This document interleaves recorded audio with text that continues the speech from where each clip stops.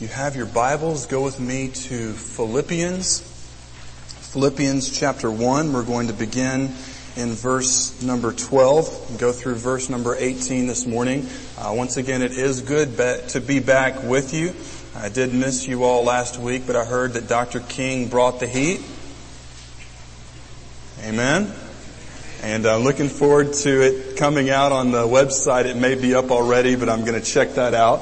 I was in Romania and had the opportunity to teach apologetics, and some of you may say, what in the world is apologetics? Well, it's basically giving people the ability to give answers for their faith. If someone says, why are you a Christian? Why do you believe in Jesus Christ? Apologetics would be able to tell people why, but also answer objections such as, if God is all good, all-knowing, and all-powerful, why is there so much bad in the world? Have you ever heard that before?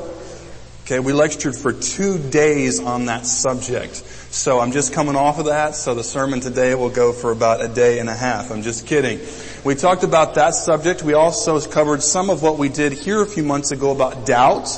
And what do I do when I'm feeling doubts about different things? And then finally we looked at something called Christian ethics. How do I as a Christian actually put this into practice? What makes something wrong? What makes something right? And the students there absolutely ate it up. It was really interesting makeup. They had everyone from high school students to a guy working on a PhD in biology. If you ever want to feel dumb, just talk to a person who is working on a PhD in biology, also medical students. But actually, just to give you guys a recap, I brought a few pictures, but I need your help, all of those who were here on Wednesday night, all our Wednesday night crowd, I need you not to give away the key. You guys remember that? Okay, you remember? Okay, alright, so here we go. I need you to tell me, and this can be open. We already had movement in a Baptist church with the prayer earlier, so some of you guys are already freaked out. Just go ahead and say what you think this next structure is. And before I show it to you, this is kind of the breakdown of what happened. We flew to Amsterdam. You have to be very careful how you say that. And then we flew from Amsterdam to the capital city. None of y'all got that. To Bucharest there in Romania. And we got out of the plane and we were told there's a man named Elisei who will pick you up. He has a beard. We got off the plane. We didn't see any bearded guys. And Justin's like, out of nowhere, this guy came up from right beside me. I'm like, hello, I am Elisei. It's like, whoa, KGB is like just out of nowhere, just like got there. And so he brought us on a 2-hour car ride to this mountain area called, they call it Berta. Kind of like, I guess in English we would just say Bertha. And I looked at the mountain, I was like, it is Big Bertha. I mean, look at this thing. So we hiked up for about an hour to get there, and we didn't hear a car the whole week. And I'm not a world traveler, but I've been overseas a few times. I've never been at a spot like this. There are actually wild plum, apple, and pear trees everywhere. You could just walk along and pick stuff off the tree and eat it as you go. There are horses up in the mountain. There were cows, and we were coming down this narrow corridor once, and there were 3 horses just there. It was just us hiking up and the horses who were there. And my brother decided to pet one, and then one decided to freak, and I have never hugged barbed wire so tight. It made me think about those people who used to fight with the cavalry. I mean, you're walking in a maybe 10-foot wide path, and there's barbed wire on both sides, and 3 horses decide to charge at you. You find out real quick that white men can jump. Can I get a witness? It was just, all of a sudden like, wow, where did that come from? Hanging on to the barbed wire. And so we finally got there, and it was absolutely a picturesque, beautiful place. But I need your help. All right, y'all ready? Here we go. Q&A. This next picture, what does this look like? Any guesses? Okay, close. Wow. Third answer in Franklin County. Let's give it up. Okay. I don't have a mason jar to give you. That would maybe be a little bit. But the missionary, David, said, he was telling me about the lay of the land, and he said, yeah, and there's a still a little while. I was like, a what now? And not because I wanted to go imbibe, just want to make that clear. And he says, there's a still. I was like, you gotta be kidding me. He's like, yeah, they make kind of like a Romanian moonshine. I was like, I don't drink. I don't advocate drinking. I don't think you should do it. Alright. I don't think it's wise. But man, I have got to go and get a picture like this so I can show it to my church that your pastor from Franklin County in the mountains of Romania was by a still. Okay. Now, there is zero spiritual application from that. That's just for humor's sake. Let me give you something better. Like what? And I know there are some wheels in here in Franklin County turning like, well, maybe the Lord is calling me to go do missions in Romania. I hadn't felt that before when they've got shine in that big of a area. Okay. So let me give you just a little bit of recap here. These are a couple of guys that we worked with, from the camp. Great young men. This is David. We actually grew up together in high school. We used to go squirrel hunting together. Do we have any people who are not ashamed to say, I have hunted squirrels in my life?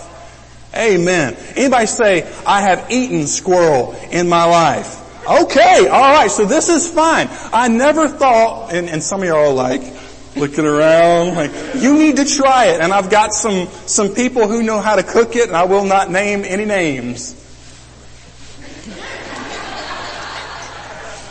But I don't know how this is going to go this morning. I'm still suffering from jet lag, so whatever I say, take it with a grain of salt. But when Dave and I were going, we never thought he was interested in business. I was interested in law, and it has been 12 years since we've seen each other. He started going to Romania as a senior in high school. Lord changed his heart. He went away from the business direction and began to go there full time. I had moved different places, and so we got to reunite over there. Beautiful place. This is how we heated the water for the little cabin camp. We'd get up early, so I got up early one morning and was filling that with firewood. It's actually absolutely awesome. And this was the last night we made a campfire to have s'mores and to burn any vampires that showed up because we were in Romania. And actually I had a member of the church tell me, he says, if you come back and you decide to start having church at midnight and you're dressing in all black, I will gladly drive a stake through your heart. You know, it's just like that loving membership feel coming back from near Vlad's castle. This is the guy LSA with the beard. This is us leaving the airport there in Bucharest on our way to Romania. And I have to confess, we flew on a Hungarian airline. It wasn't a Romanian airline. It was a Hungarian airline. It's called Wizz Air. Guys, just to prepare yourself, Wizz Air has pink planes with dudes serving you water in pink shirts. And to make it worse, we had to check in to print our stuff before because they charge you like 20 euros if you're going to check in at the airport. David didn't have, and this is very strange, it's God teaching me to not take myself so seriously. He didn't have any white paper. Guess what the only color paper the man had in his house to print the boarding passes on? It was pink. So here, me and my brother show up with pink boarding passes to a pink shirted dude getting ready to get on a pink plane, and David pointed to me and Justin and said, and they're together. And the guy looked at, we're brothers, and we fight. Alright? And so, I just wanted to throw that in there, just in case you ever decide to fly on a Hungarian airline. I think the rule, guys, is you've got to watch all 3 Rambos to earn back enough man points if you check in with pink boarding passes. Little different angle on this. This man in the middle, his name is Franco, and I'm going to tell a little more about him towards the end of this message, but he became a Christian when he was 16. He's 75 years old. Through communism, and some of you remember Richard Wurmbrand and the Voice of the Martyrs. This is the same country. Incredible stories. He brought all of us on a mountain hike on Friday afternoon, and I'm telling you, you ever been on a hike with somebody and they lead the pack? They don't just lead the pack, but they lead the pack. He led the pack, and he's showing us right here how to forage for wild nuts in the mountain. This is him again, 75 years old, and I'll tell a little bit more about that. But if you've got your outline this morning, we're looking at the message from the scripts, the text of Scripture.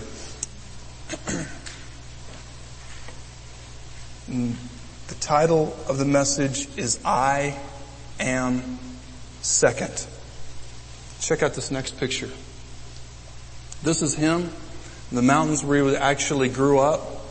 The mountains to where his family kicked him out of their household at 16 for being a follower of Jesus Christ. The very mountain that he trekked back up every day to bring them food in an effort to win them to Jesus Christ. And the place that we were, the camp location, so far up that we didn't hear a car the entire week, was the very place that this 75-year-old man had brought believers during communism. And this was not just a communist country. I was talking to John about this. This is a communist country with a dictator, Nicolae Ceausescu. And he brought Christians up to the very place where we were staying is kind of like a secret way to get out of the secret police's view. It was so far up that the secret police would not come. And I just imagine what he must feel like today. His grandson, 16 years old, named Philip, was one of the guides who brought us up the mountain and showed us the way. And I say, what kind of joy must be in your heart to be 75 years old, to be threatened with death and imprisonment numerous times in your life just because you say, I have a Bible and I believe that Jesus is the Son of God. And now you're in the fourth quarter of your life. I don't know, he may live to 130. I have no idea. But he's 75 years old and he's sitting on the same mountain to where Jesus found him, the same mountain that he was able to bring people to study God's Word in kind of a clandestine CIA or we're sticking it to Big Brother type of manner. And it's the very same mountain that every summer kids from his country get to come and study the God that the communists tried to stamp out. You cannot destroy Jesus Christ or his followers. Amen, church? Something that people have tried to do for a long time. So let's go ahead and jump into the Bible. We're going to try to unpack this text, then apply it. The story there towards the end. Let's start reading verse 12. Verse 12, Philippians chapter 1. The Bible says, this is the Apostle Paul writing from prison, I want you to know, brothers, that what has happened to me has really served to advance the gospel. What has happened to him? He's been thrown in prison. Verse 13, so that it has become known throughout the whole imperial guard and to all the rest that my imprisonment is for Christ. Make a little note there. The whole imperial guard is the Praetorian Guard. If you've seen the movie Gladiator, these are the guard/killers who basically are the assassins who either guard or assassinate Caesar depending on who pays them the most. These are the best of the best, the secret of the secret service. And to all the rest, here's what became known, that my imprisonment is for Christ. And most of the brothers, having become confident in the Lord by my imprisonment, are much more bold to speak the word without fear. Verse 15. Some indeed preach Christ from envy and rivalry, but others from goodwill. The latter do it out of love, knowing that I am put here for the defense of the gospel. The former proclaim Christ out of rivalry, not sincerely, but thinking to afflict me in my imprisonment. What then? Only that in every way, whether in pretense or in truth, Christ is proclaimed, and in that I rejoice. The Apostle Paul had adopted a mentality that said, the first and the foremost thing that I am living for is to see the gospel advanced. If you're taking notes, we put this in there so that we could follow along. This is kind of the hub of the spokes of this sermon. The driving thought is that your level of contentment in life is dependent upon the level that you put the gospel first. That means that every area of life we try to put ourselves first and look for personal happiness and fulfillment outside of Jesus Christ, we will end in disillusionment, sadness, and depression. That means that if you are chasing the dollar, that you are a fool and you are deluded, and there will be one day, even if you gain that amount of money that you think will make you happy or secure, there will be a day to where the Bible says, obviously in Luke chapter 9 verse 23, we know that it doesn't matter. It doesn't matter if you gain the whole world, but help me out, church, but you lose your own what? Your own soul. Paul had come to the point where he said, you know what, man, all my degrees, all of my fame, all of my influence, all of my everything that I have is like, it's like, now this may be offensive. I hope it's not. It's in the Bible. But Paul basically said, that all of that, everything that he was compared to knowing Jesus Christ and being saved and being loved by God and being in a relationship with Jesus, all of that stuff was like what a dog leaves on your lawn that you have to clean up. That's his comparison. And in fact, our English versions translate it, it's all compared to Christ as dung. I looked it up in the Greek lexicon. You know what the best Greek scholars said that the best meaning would have been in that time? It wasn't the proper word dung, it was C-R-A-P. In the Greek lexicon, by people who do nothing but study Greek, Paul is making a point that everything that I have outside of Jesus, everything that I would advance myself for, is like that compared to Him. And I was just being able to talk to these guys and LSA who had lived under communism, and I said, what things do I value in front of Jesus Christ? If you're taking notes, go ahead and write this down. 1 Corinthians chapter 13, verse 11, Paul says, when I was a child, I spoke like a child, I thought like a child, I reasoned like a child, but when I became a man, I gave up childish ways. You ever been around a kid in the nursery? Maybe that's why some of y'all don't want to volunteer for the nursery. Like some of those rabid 2-year-olds, man, when they get a hold of that toy, it's just like a snapping turtle they do not let go. If you ever been around a kid, it is me first, isn't it? I remember growing up when, Mom would say, well, you need to eat such and such to one of my brothers. And if they didn't want to eat it, I'd say, or I'm going to give it to your brother. We'd reach over to get it. You know what one of them would do? I never did this. Never, ever, ever. And I've never told a lie either. But what they would do is they would do something like pick it up and lick it. Right before I was about to get it, just so that I couldn't get it. You see, some of y'all remember, like, hey, I forgot I did that, man. That was hilarious. And my sister was there and she was mad and I made that face. And think about it like this. When we look at kids, that is a microcosm of our own hearts. Because when we get older, we read the Bible and we say, we read these verses and say, I know what has happened to me has really served to advance the gospel. But then when we come to church, we think about it like this. Am I going to like the songs that we sing today? We've sang that hymn before, or we've sang that hymn before and I like that hymn. Or they've got drums on the stage and somebody's playing today, or they're not playing them today, and me. And then it's just, we've used this song, man, because Toby Keith has a finger on the culture. It's all about me. That's why the song sells. Because we can laugh at the song because it makes us feel better about ourselves, because like, I know a person and that's their life song, but it's never about me. Paul says, guys, I want you to know, verse 12, that what's happened to me, this is almost kind of like a covert, has actually advanced the gospel. Now think about what has happened to Paul. He's been thrown in prison.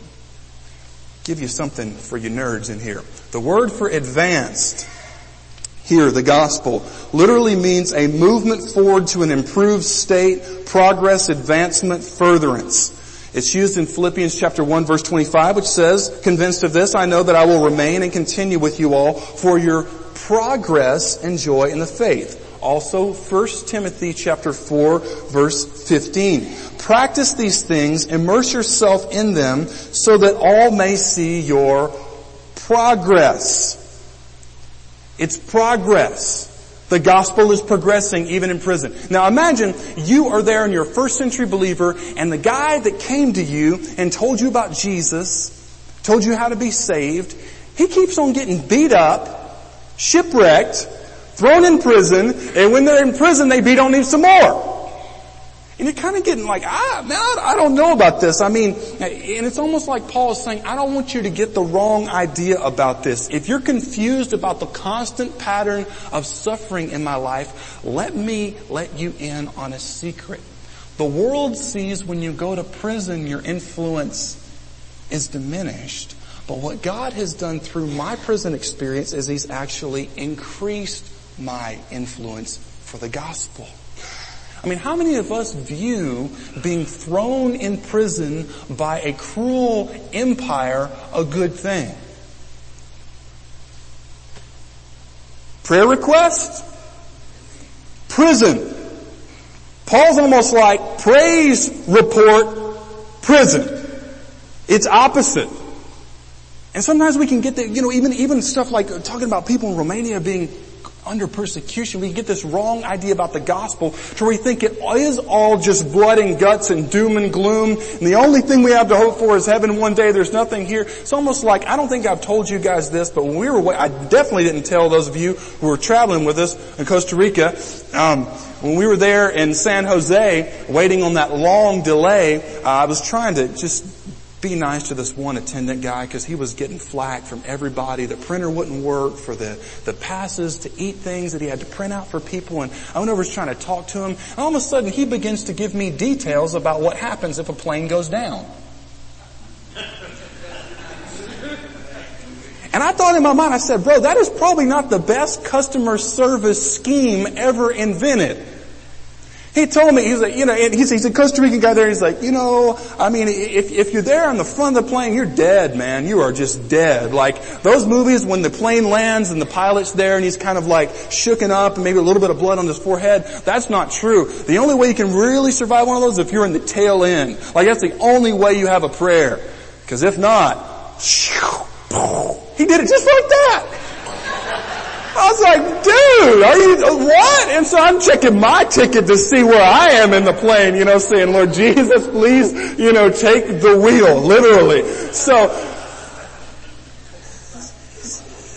sometimes that can be the case with following Christ as well. You may come into contact with someone who is so negative they could reverse a battery. I mean, you're talking about, there are some people within the church that are just negative. They complain all the time, and when things are fine, they just sit there and don't say anything at all. And sometimes if you're new to Christianity or you come into church and you see someone who, and they just, like the old evangelists say, they come and they sit, they soak and they sour, and they just look like they've had a bad day every day, and they don't speak to anybody, and they're just rude, and you're like, okay, so if I get saved, I'm going to be like that?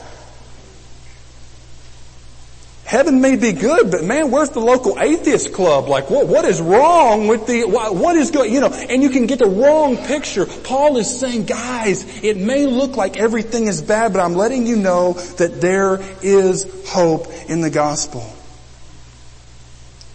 If we don't have a gospel first and a me second outlook, let me give you a little key about happiness. I will never be happy. Never. Notice what he says here in verse 13. Here's what happened through the imprisonment. So that it became known throughout the whole imperial guard, all the rest of my imprisonment is for Christ. If you're taking notes, this is a key to contentment. A key to joy and contentment is this. Understand and believe with faith that your suffering on any level can advance the gospel. You have to take the leap of faith to say, my physical issues, my health that is breaking down, the drama that has happened in my extended family, me losing my job, people not inviting me to certain parties because they know that I won't go get drunk with them, all of my persecution, all of the things that have happened to me, that I search the Lord, it doesn't look like it's because of sin in my life. I have to believe that those things, my suffering, will and can advance the gospel. Philip Yancey said this. He said, on my travels overseas, I have noticed a striking difference in the wording of prayers. Christians in affluent countries, aka you and I, tend to pray, Lord, take this trial from us. I have heard prisoners, persecuted Christians, and some who live in very poor countries pray instead, Lord, give us the strength to bear this trial. I'll give you 4 ways here, and this is all in your notes, of how you say, okay, Jeff, maybe one thing to say that my suffering can advance the gospel, but exactly how does that work? Number 1, suffering can give you access to otherwise closed places. Where is Paul? He's in prison. How well do you think it would work if Paul walked up the steps, and he's probably in Rome, and says, I need to have entrance to talk to all of your special Praetorian Guard about Jesus Christ? Would not go over well. But if you're a prisoner and they're like, you stay here and you stay with him, Paul's like, cha-ching. Captive audience. Which, by the way, if you're ever on an airplane, it's a great way to share the gospel. If people don't like it, there's the door. Right? I don't have time this morning. We were able to witness to two guys. One was from Denmark. One was from Norway. And they had to check their Viking helmets there before they got on the plane. I'm just kidding. They're great witnessing opportunities. And when we went to Germany to visit friends for a couple of days, my friend, his name is Wilhelm. He goes by Will or Willie. And his dad was an underground pastor in the Soviet Union. Isn't that cool? For us to look back on it and say, wow, but it was not so cool when he was thrown into prison for 2.5 weeks. And I got to sit down again with him this time. And through a brother-in-law there who was translating, I said, I remember your story about how you said that you praised God that you got to be thrown in prison, in a Soviet prison. No Bill of Rights, okay? No phone call, no high dollar or cheap lawyer in between. You don't have rights, okay? Communist country. You are property of the government. That's it. You're chattel, nothing more. And he says, I praise God that I was able to be in prison, because if I had not been in prison for 2.5 weeks, I would have never had the chance to share the gospel with the other people in prison. Now, just stop and think of how you and I normally react when our rights are violated.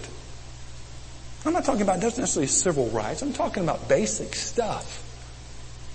Talking about when people don't do what's right to you and I. You know what we usually do? We reach for the American sixth gun of justice, and our shaky hands of vengeance and guilt and unforgiveness never really do the best job at applying it.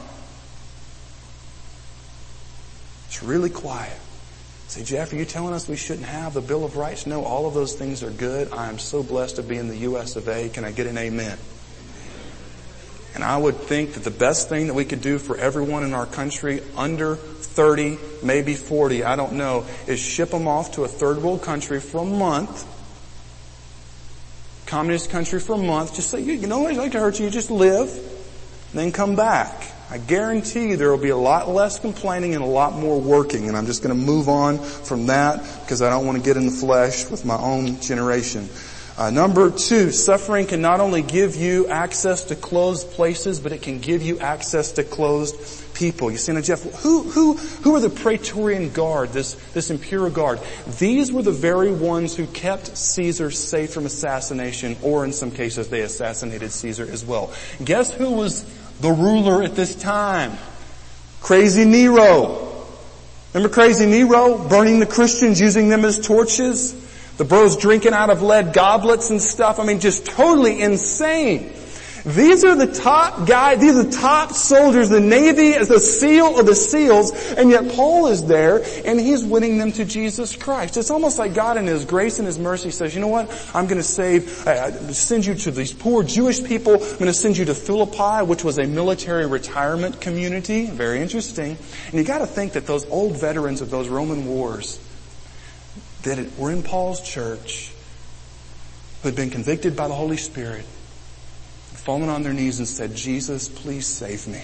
I reject all other gods except for you because Jesus is Lord. You know some of those old war dogs had to have a little bit of a smile come to their face when Paul says, I'm in with the Praetorian Guard. They're like, I know what he's doing there.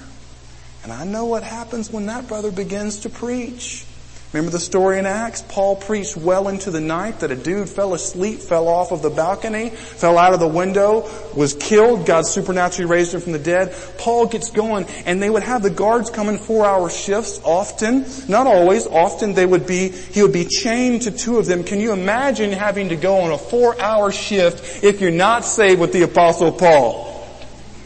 Alright? Now let me just be honest. I have friends that I have met in Rocky Mount that are yet to come to church. Do you know why? And when I talk to the very bottom level, gut level, because whenever they see anything having to do with God, they are so convicted, it's like they stay away. Can you, imagine you're a pagan Roman guy, and you know in your heart that you're not doing right, but then you get chained to the Apostle Paul, and he's there and he's preaching to you in prison, so suffering can give you access to closed people.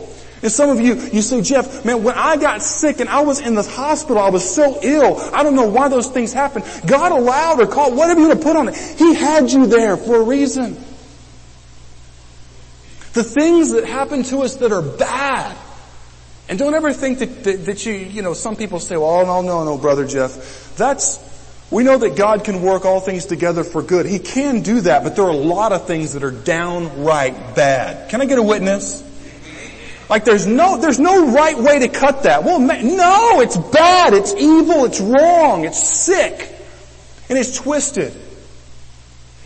And through suffering sometimes, through those things, God can open doors to people who are close. For example, if you have ever been abused in any type of way in your life, there are many people out there who are exactly like you. And they don't think that anybody has ever gone through. They feel alone. They feel strange. They feel dirty. And if you can come to them and say, you know what? Jesus has helped me to get through that. They can see God has opened that closed person through your suffering. You ever been around soldiers, police officers, firemen? I've yet to find one of them filing his nails. Usually they're the guys and the girls they're just strong, tough people. Can you imagine those guys? Oh, look at this short little Jewish guy. The one who's talking about, what was it, the Jesus in Palestine who died on the cross and he rose from the dead. This guy probably hadn't been through anything. We don't know this for sure. But Paul had physical scars from the beatings. Can you imagine if those soldiers tried to push him to say, you had never seen anything. You're a Pharisee. You're a scholar. You're in academia. You don't know anything about the blood and guts that we have to deal with. Apostle Paul's probable response would be, just pull back my tunic a little bit and look. And they saw that lacerated, scarred up back. That gives you serious street cred when you're talking to strong people. And God used Paul's suffering to get to closed places and to closed people. Now, I just think about this. What would most of us do to try to get that kind of audience? You know what we do a lot of times in the U.S.? We try to make things a little bit nicer than we are. Have you noticed any of that in popular culture? Where we don't like to talk about the difficult stuff? I just want to encourage you this morning. I want to praise God for you. Good job on getting up and coming to church. Amen? It's okay to clap. There's everything in the world that's telling you, you don't need that. You don't have to be saved to go to church. You don't go to church to be saved. And we've got all these things that crowd around. I just want to encourage you and implore you, do not give up, alright? Don't give up. And then when Satan or when someone else tries to say, you're just too serious about this stuff. Like that's what the guy from Denmark told me. He sat down and he spoke in great English and I said, oh yeah, so have you been to the U.S. before? Yeah, I worked in Texas for about 3 years. I said, oh great, how did you like it? Way too Christian for me. And it is if you like social awkwardness, you should see what happens when you tell them I'm a Baptist pastor. It is just, if you like that kind of stuff, you're just rolling in it like, oh yeah. But man, I'm telling you, there will be people in your life and probably have been that will not say in the U.S., Dude, you need to burn your Bible and start doing like a pentagram, like put it on your kitchen floor and like be, sacrificing it. No. People will simply in our culture just say, you just need to kind of tone it back. Like maybe okay going to church once in a while, but you're just a little bit too crazy about this whole thing. Don't back down. Okay? Can we agree to do that together? To love people and not say that we're having to water it down. I want you to just go with me on this train of logic. If you and I water it down, if we don't tell them about the hard stuff, then what else are we going to tell them? Are we going to just make up something? Because that's your other option, right? Now obviously it may not be the best time to walk in on Christmas morning when you've got all your family there and a lot of them are unsaved and pull out the manuscript of Jonathan Edwards, Sinners in the Hands of an Angry God, stand on the table and begin to shout it. That may not be the best method, but when it is time, when God is moving upon your heart to share the gospel, don't edit it. Don't edit. Don't change it. Don't try to do what some do and just don't talk about the difficult thing. Jesus was always consistent. Man, I love when you read about Jesus, because it didn't matter who he was speaking to, he always told the truth. Paul talked to jailers in Philippi, okay? He talked to low people, but then when he talked to that ruler named Festus, you know what he warned the ruler about? This is a little guy in chains and he's got no rights, he's got no lawyer. But he warns this ruler of judgment to come. Wow. I plead with you, do not edit the gospel. A couple things that encouragement can also do is they can give inspiration to otherwise discouraged people. They can give courage to otherwise fearful people. That's why Paul says there in verse number 14, he says that the brothers are now more bold to speak the word of God without fear. Without fear. These are people, and they probably were not experiencing cowardice at that time, but man, when you see stuff like you get thrown into prison and that's our leader, I may be getting a little nervous, but it means that they were supercharged and said, you know what, even though the iron fist of the Roman Empire has smashed down on nation after nation, this little, for those of you who are history students, that little Latin tribe that came out of the Alps, that got down into the Italy, and then they began to just explode in growth, and it was just like a fist after one nation after another. They began to destroy everyone, dominate the whole known world, but then Jesus came. And Jesus allowed the Romans to build all the roads that the gospel traveled on to get to all places of the known world. Isn't that interesting? In the fullness of time, Jesus was born. So if you're a thinker here this morning, may this encourage your heart to say, you know what, there is no intellectual problem that is facing Christianity as a defeater. If you're a more timid, a more merciful, compassionate person, just know that if the gospel of Jesus Christ works in prison, in the Praetorian Guard, he will work for you. If you're a lion, if you're just aggressive and you just go out and hey, just know that in Christ you are more than a conqueror. Nothing can stop the gospel. So let's be brave about it. Let's love people. Your friends that you've tried to witness to a lot and they just seem to kind of put it off, go to them again. I sent a friend a text message early this morning. I hope it woke him up. Alright? If you have the spiritual gift of irritation, you'll understand. But he's far away from God. I was like, bro, I just hope that you're pursuing Christ. I don't want to be weird. Like, sometimes, how do you package that stuff? You know what I'm talking about? Like, how do you go from cutting the grass to Jesus? Sometimes you just gotta make that and just acknowledge that it may be awkward. Like, I don't want this to be weird or I just gotta talk to you about this. And just do it. Invite him to church. Bring church to him because time is running out. I don't want to sound like a maniac up here, but bro, let's not waste our lives. Let's not do it. Let's not take the lie that Satan has given to say, you know what, it's okay if you're a little bit interested in Jesus. Some of you have children and grandchildren. Pour the gospel into them. Pour it into them. Tell them about your mistakes. Be real and open and honest with them. One thing I've known about students is that students are so responsive when we're real.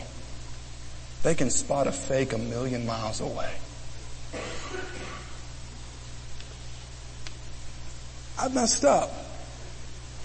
I have done things that were wrong. I don't want you to make that same. And if you're here this morning and you didn't have that spiritual father, if your parents didn't care about the Lord, if you're raised in an abusive, jacked up, domestic violence laden community, a type of house, know that Jesus can change your family when you get older so it doesn't have to repeat that. Amen? Like we serve God who is able to continue to do what we don't think that He will be able to do. They spoke the word of God without fear. And finally in verses 15 through 18, the Apostle Paul says, and by the way, there's some people who speak the gospel, but they do it to try to cause problems for me. And verse 18, look at what he says. He says, what then? Only that in every way, whether in pretense or in truth, Christ is proclaimed, and in that I rejoice. Saying, you know what? Like for us today, if I teach my Sunday school class, I don't have to get pats on the back 7 days out of the week to continue to serve Jesus. When I sing in the choir and people don't come up and ask me for a signing contract after I'm finished, that's okay because I'm singing to an audience of one. Are y'all okay?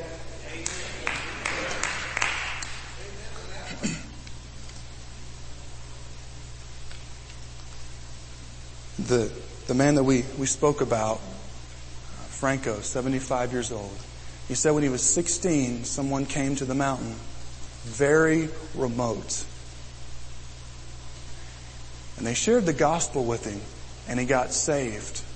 Now this may not translate well. I'm still trying to put it through my American filter. But his parents were so enraged that he became a follower of Jesus Christ, they grabbed a broken table leg and almost beat him to death. His spleen was detached.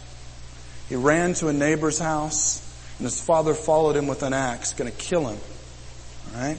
Once again, for America, it's hard for us to even conceive. There's a lot of areas in the world where this is, if you convert from what we are, if we're atheists and you convert to Christian, if we're Muslim and you convert to Christian, you're done. You're no longer our son, you will die. But the neighbor didn't give him up. He later, as I said earlier, would take food up the mountain to his family, trying to convert them to the Lord, show them the love of Christ, forgiveness. Then he was conscripted into the Romanian army. He was on the Hungarian border for when Tito, the Hungarian dictator, was wanting to start a war. And he said, the Holy Spirit came to me and said that there will be no war. They were on the border. The guys had the bandoliers with the bullets, and they were sleeping with their combat gear. But he said, I slept in my pajamas every night because he says, God had told me there will not be a war. He says, the other guys were saying, you're crazy. We could give the order, or just at any moment to attack or to respond to being attacked. Why are you not ready? He says, there's not going to be a war. He says, after a while, guys, when the war didn't happen, they said, did God tell you that? He said, yes. So there was another time to where they were all given a bucket to wash the military trucks. And if you lost your bucket, you were in serious problems. And he says his bucket was stolen. He asked around, no one knew where it was.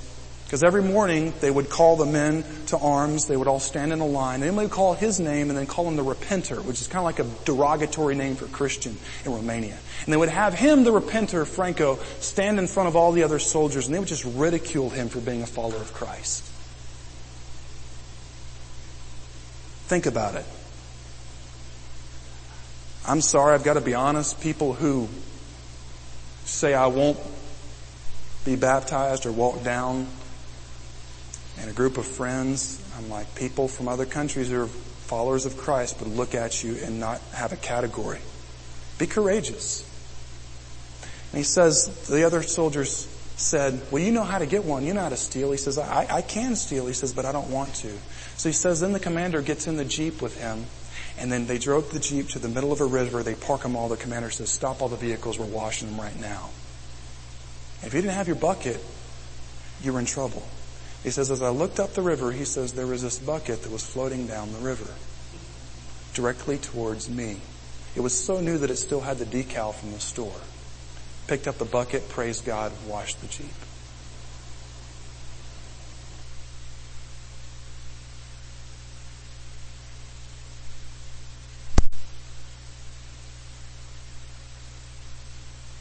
Another time, to where he was reading his Bible at secret at night. One of the other soldiers found out, reported him to the commander. He went into the commander. The commander says, is your name such and such? Yes, sir. Are you a repenter? Which means, are you a Christian? Bad thing to be. He said, yes, sir. He said, is that your Bible? He said, yes, sir, it is. He said, were you reading it? Yes, sir, I was. And he said the commander was just kind of taken back and just looked down and then said, anytime you want to read your Bible, he says, you can come to this guard shack and there will be no one here. Respected the courage. And I didn't find this out until after Brother Franco had left. But he also smuggled Bibles. And do you know that every Bible he ever smuggled, he wrote his own name? You know why? In case the secret police busted the people who the Bibles were smuggled to, they wouldn't take the rap for it. He would. I am second, putting the gospel first. As I got up one early morning to put wood in the stove and to try to help out so the water will be warm, I just sat there and it was kind of like the Lord broke me. The very place that we were was a place that Christians went because they were hunted like animals. They went there to study the Word of God, just to be able to study it without the secret police looking over your shoulder to break in your door to take you off to prison. I said, well, I'm on holy ground. You see, very same place that they did that, today God is operating a thriving Christian camp. To where there was a Romanian girl among one of the ones who was there that week who gave her life to Jesus Christ. And I just thought, what must be going through his heart and mind? The very place that he had like that old song, The Cleft in the Rock, that little place of refuge, that little place to where he could go for safety. And then looking back when he's 75, seeing young people all over Romania come and hear the gospel that the communists tried to stamp out. Listen, you can't put a price on that. And if it were up to me, I'd take that retirement over any mansion in West Palm Beach, Florida. What's the application for us? Wherever God tells you in your life, advance the gospel. Don't back down. Advance it. Let's bow our heads and close our eyes. So we've got our musicians coming. This is our time of invitation. Some of you have never been saved and you need to be. You need to become a repenter. You need to repent. That simply means to turn away from your sin, turn to Jesus and be saved. Just right now, just turn away from your sin. Say, Jesus, I'm trusting you. I'm giving it all to you right now. Right now, I'm asking you to save me and take over my life. Say, save my soul, Jesus. And maybe there are some believers and you have been discouraged. You've had a difficult time, difficult week, difficult month. And advancing the gospel may have gotten lost in the midst of the suffering. This morning, just ask God to encourage and lift up your soul to say, God, I know that you can use my suffering to advance your word. If there's any of you who need to join this church, this is where you would serve. You want to be a part of a church that does missions and cares about people's souls. We ask you to just get up out of your seat and walk down one of these aisles and courageously just stand up for Jesus to say, I know God is leading me and I'm going to go. And there may be some of you and you have been saved, but you've never followed Christ in believer's baptism. That means getting baptized after you are truly born again and saved.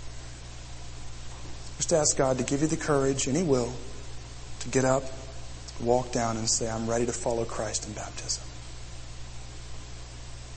Father, we ask that you would move strongly in this time of commitment. In Jesus' name, amen.